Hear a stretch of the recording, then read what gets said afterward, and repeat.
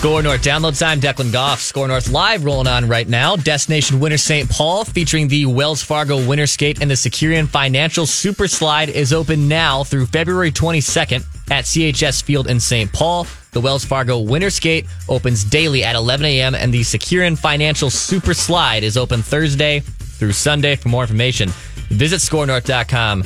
Keyword winter. Last night, the Timberwolves fell to the Sacramento Kings 109-113. Karl Anthony Towns still hasn't won a game since November 26, right around Thanksgiving. Recently, Bomani Jones on a high noon had some pretty high points to make about Towns. Tell me a player who in year 5 that you could win a championship by building around, whose team is the second worst in the West. I'm not even saying that with him they should necessarily make it to the playoffs, because that might be a lot to ask, but they are 10-20 in the games that he plays. So you can't even write this off and blame it entirely on the fact that he's been hurt. They're 10-20 when he plays. Why are they not better if he is as good as you say he is? Great question, Bomani Jones. Adrian Wojnarowski had a report that said the Wolves are kicking the tires on D'Angelo Russell, a 4-team trade to possibly land the guard. And we're about to get on that right now on Score North Live. Thank you, Declan. On 1500, scorenorth.com, and the Score North app. Ramie Mackloff in the TCL broadcast studios, along with Matthew Coller, who hosts Purple Daily right here on these airwaves. Scorenorth.com and the Score North app, weekdays 2 to 4, or if you're using one of those digital outlets, just whenever the hell you damn well please and it fits into your schedule. Like everything else here on Score North, just listen to it whenever you feel like it, but just listen to it. It's truly amazing. And technology. then subscribe to it. Give us those 5-star ratings and raving reviews, because our precious egos need them. We thought we'd be in flying cars, but instead you have podcasts. I mean, it's pretty good. It's pretty good. The Score North app, almost a flying car. I'm going to go ahead and say it. The Score North app, almost as good as a flying car. You heard Declan there reference rumors surrounding the Minnesota Timberwolves and the trade deadline approaching, and most of it involves D'Angelo Russell. Adrian Wojnarowski, the latest to put this out there, says Minnesota orchestrating 3-team trade talks with Houston and Atlanta with hopes of ultimately turning discussions into a 4-way deal that brings Golden State D'Angelo Russell to the Timberwolves. This jives with what the Ringer was reporting, which is that the Wolves are in hot pursuit of Russell and are searching for assets to put together an offer that is acceptable to the Warriors. Recently, a 3-way deal was discussed that would have sent Covington to Houston, Clint Capella to Atlanta, and Brooklyn's 2020 first-round pick from Atlanta to Minnesota, according to multiple sources. And then they would take that first-round pick, flip it along with assets that they already have to go and get D'Angelo Russell from the Golden State Warriors. And there's a lot more reckless speculation out there. I'm going to get into it in the next segment and see which of these trades Matthew and you guys out there might like. But there's definitely fire where all this smoke is, because as The Athletic points out, the Golden State Warriors, that is, have had assistant general manager Mike Dunleavy and consultant Zaza Pachulia in attendance for all 4 quarters of the last few days' games. Zaza Pachulia is a consultant? And Mike Dunleavy is as well, yes. Boy, that would be hard to miss him walking in. It's like,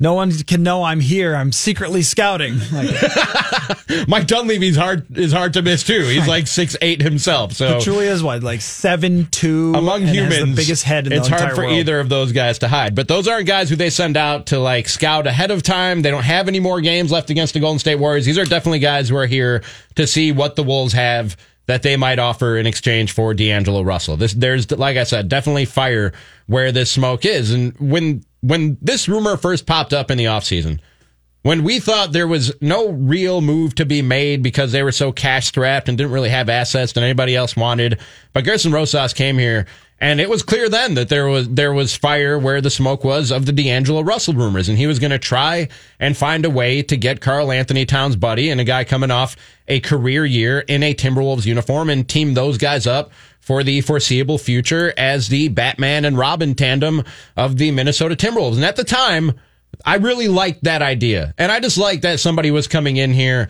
and trying to be creative and trying to do something big to put this Timberwolves team in a better spot than they've been in, let's be honest, the history of their franchise. Mm-hmm.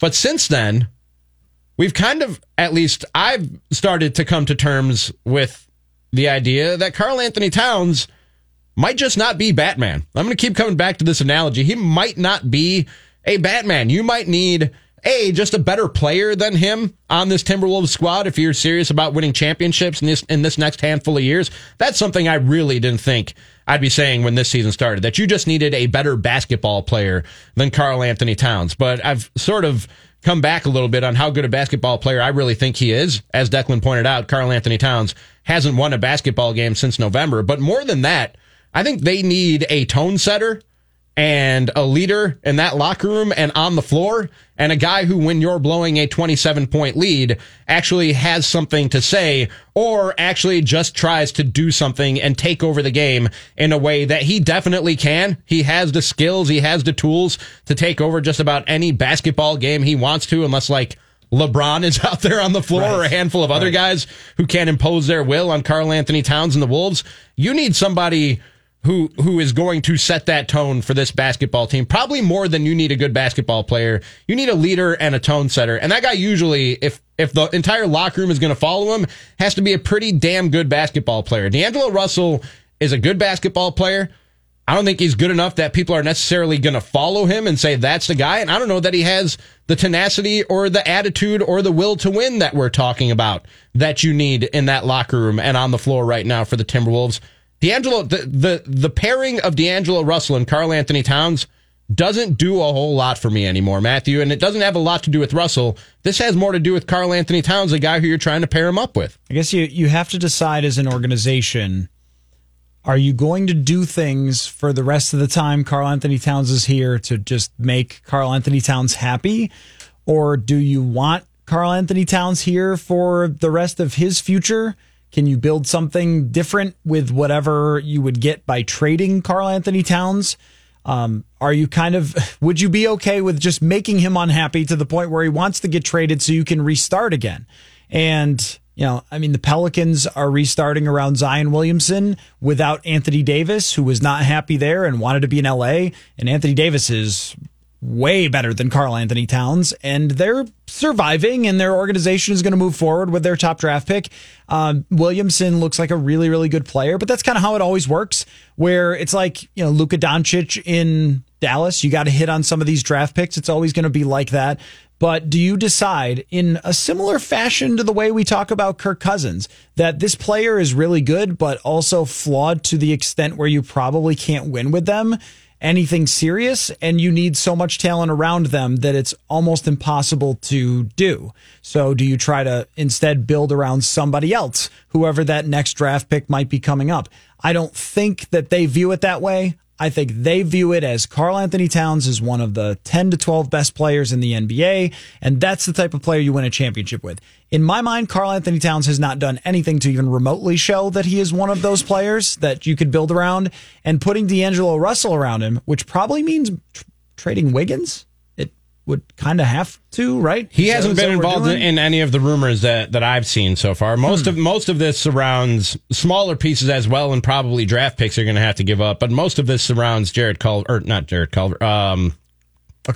Robert Covington, okay. From what I'm seeing. Yeah. I the guy who came to mind for who might another team want would be someone like Josh Okogie, because he's shown some ability and talent, especially on the defensive end, that other teams would find valuable. But I don't think that they're going to do that. So could you build, if you bring in Russell, and let's say somehow you're keeping Wiggins and Karl Anthony Towns and making that work with the salary cap, then you basically can't spend on the rest of the roster, so you have to have your role players be younger guys, I guess. And can you win with these three dominating enough to get you into the playoffs and beating these other good teams? I like D'Angelo Russell more than I like Andrew Wiggins, and I think he's starting to come along. His effective field goal percentage over the last 2 years has been way up from where it was with the Lakers and his first year with Brooklyn. And so he's a near 40% 3-point shooter, which you really like. Not quite as effective as a 2-point shooter, does take a lot of shots and things like that, and isn't a huge impact player otherwise. I mean, he gets a good number of assists, but I don't see him as a guy who's driving an offense exactly. I don't know that entirely changes the formula and makes you a special team at that point. I think you're sort of just changing the formula a little bit to make yourself a little more competitive, but not truly competitive in terms of being a top 4 seed. As long as LeBron, Anthony Davis, and Kawhi Leonard and Paul George play together, you're probably not winning the West no matter what, but you want to be in that conversation. You want to be, all right, well, these players, LeBron gets a little older here. Eventually, he's not a robot. He'll slip or he'll retire or whatever. And you want to be next up in that conversation. Getting D'Angelo Russell feels to me much more like, we got to keep Carl happy because we want to have him here. And Carl obviously gets unhappy about things like not making the All-Star game despite losing a million games in a row and being terrible as a team. So, with Carl's enigmaticness, it feels like this would be something where he was saying, you have to get me more talent. Did you see his recent quote about not making the All-Star game? Yes. And whether or not he thought he was snubbed? Yes.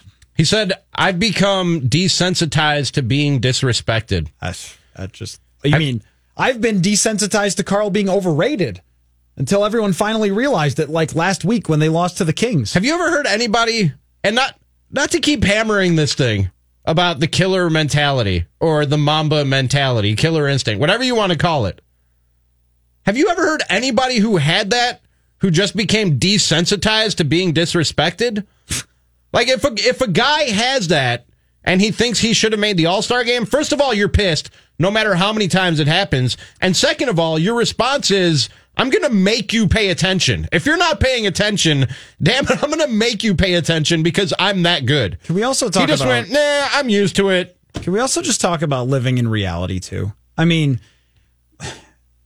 Karl Anthony Towns has been apologized for his entire career. Well, he's just a rookie. Well, he's just in his second year. Well, he's just in his third year. Jimmy, it was his fault. Jimmy didn't get along with him. That was Jimmy's fault. It wasn't Carl's fault. All Carl needed was Tibbs to go. All Carl needed was his buddy Ryan Saunders. And now it's all Carl needs is D'Angelo Russell. That's the thing. All Carl needs. And everyone would talk about, he's the next great player. And he's really, look at his effective field goal percentage. Look at all these other things. If he just learns some defense, it'll be great. And that's been his whole career, is people making excuses for him and saying how great he's going to be someday. And now we've sort of reached someday 5 years in, like Bomani Jones was talking about. And someday is still not winning basketball games. And I mean, you could call it killer mentality, or you could call it having any clue how to play defense. I saw Jace Frederick tweet out that he is 6th to last in the entire NBA in defensive plus minus. So you're not going to win too many basketball games with a player at a key position like center just bleeding points to the other team. And when you watch, how often do other teams just walk to the basket and finish? It's pretty easy. You don't see that when Utah plays because Rudy Gobert is standing there, and it's a lot harder to finish at the bucket. And a lot of that is toughness. I mean, part of it is just how hard do you want to try. Defense and rebounding on some level is a choice. Yeah. You know what I mean? A lot of it is just effort. You're right. And I know you have to conserve some energy. Hell, LeBron does it sometimes. When you're the primary offensive player on a basketball team, you sometimes have to conserve energy on the defensive side of the floor so that you have it on the offensive side of the floor. So I don't expect Karl Anthony Towns to be the greatest defender in the world. And let's be honest, defense in the NBA in 2020 is optional for a lot of guys, but he could definitely play it at a higher level than he is now and still have the energy he needs on the offensive side of the floor. You're going to win more games if you got a bunch of guys who are pushing it on defense. And we saw that from Toronto. When Toronto played the Wolves, I may have gotten emotional watching Toronto play. Just like, look at them. Look at them. Look at how hard they try every possession. Look at them moving the basketball. Look at their dedication to defense. Look at how many tips they have. Look how many blocks they have. Look how many screens are set that they go right through. And I mean, this is a team that's just trying. And so when you have your alleged star player who's not really pushing it all the time and who throws a hissy fit most of the game, he spends more energy on hissy fit than he does on actual defense. And these are things where you just start to think, I'm not sure it's going to change. All these things were what we were told was going to change. And now we're being told that getting D'Angelo Russell, no, that's what we really need. But weren't we told this about Jimmy? Like, Jimmy is all we need. And it was, but Carl and Wiggins drove Jimmy insane and he needed to work his way out. And, by the way, he dropped 38 last night, beat the 76ers. They're one of the best teams in basketball. And you brought up Jimmy a couple times in this segment. Did you guys see, Declan, do we have it, what Ben Simmons said after that game last night? No? When asked why they got run over by Jimmy Butler in the Miami Heat, Ben Simmons said, and I quote, "We're soft." And in terms of win shares, Jimmy Butler is 12th in the entire NBA. And that was a criticism that we heard Jimmy Butler was making behind the scenes when he was in the 76ers locker room, that they were soft. That was something that we heard Jimmy Butler was saying about this Wolves team when he was here, that they were soft. And when I got here, in the aftermath of the Jimmy Butler thing, I looked around at Wolves fans and I went, wait, so you all know that Karl Anthony Towns and Andrew Wiggins have questions about their tenacity, right? And everybody went, yeah. And I went, and you know that this organization is dysfunctional, right? And they all went, yeah. And I went, and that's exactly what Jimmy Butler is pointing out, right? And they all went, yeah. And I went, and Jimmy Butler is the one you're mad at? How about Jimmy was right? At what point do we step back and say, and look at this thing and say Jimmy was right about everything, top to bottom? And he was right about the Bulls being a dysfunctional organization. Say what you want about Jimmy Butler and his tactics when he finds himself in a bad position or surrounded by people who don't want to win as bad as he does. But give me the guy who wants to win more than anybody else. Jimmy has missed the playoffs in his career one time, and his team was still above 500 when they did. That's Jimmy. I really enjoyed when he was here, watching him play, because of the level that he brought it to every night. So even when he struggled, even when the team didn't play well, even when they lost, you felt like he was pushing it as hard as he could to try and win that game. And you have not felt that way about this team since Jimmy Butler left. And it's not just that he tries hard. He's really talented. He switched to playing point guard in Miami just because that's what they needed. And all of a sudden he's playing guard and he's bringing the basketball up the floor and distributing it and getting assists and things like that. It's kind of the level of star that you need to make you a second-tier competitive team that doesn't have LeBron. And that's what they could have been had he stayed healthy in the playoffs in 2017. But they ran into Houston, and Houston came this close to beating Golden State. But also in that series, Jimmy was hurt, and they needed Karl Anthony Towns to step up, and he just didn't. And when you're building this larger and larger and larger sample size of somebody showing that they can't be the best player on a team that competes for a championship, maybe the second, maybe even the third best player, because of how much he struggles on the defensive side and has no leadership capabilities whatsoever. So you're saying, all right, well, is D'Angelo Russell going to be that guy? Or would you rather see them do something else in terms of moving on from Karl? And, I think that if you said it a few months ago, it would have sounded super crazy. Like, oh, what are you talking about? Moving on from one of the best offensive big men in the league? If you said it now, it doesn't feel anywhere near as crazy. But I don't think this organization looks at it that way. I think they look at it like, what do we need to do to build around him? In the same way that teams have... I just can't help but make the comparison. Looked at a lot of quarterbacks in the NFL, including Kirk Cousins. Well, he's flawed, but we just need to do this, and this. Okay. All of these reports that we've been talking about this segment relating to the Wolves and the trade deadline, they've been like reports based in fact and inside sources, but that there is some reckless speculation going on, and we will go through that, see what deals we like and don't like. Does Russell and Cat still do anything for you? 651-646-8255 or tweet us at Score North. That's coming up right after this on 1500 Score North.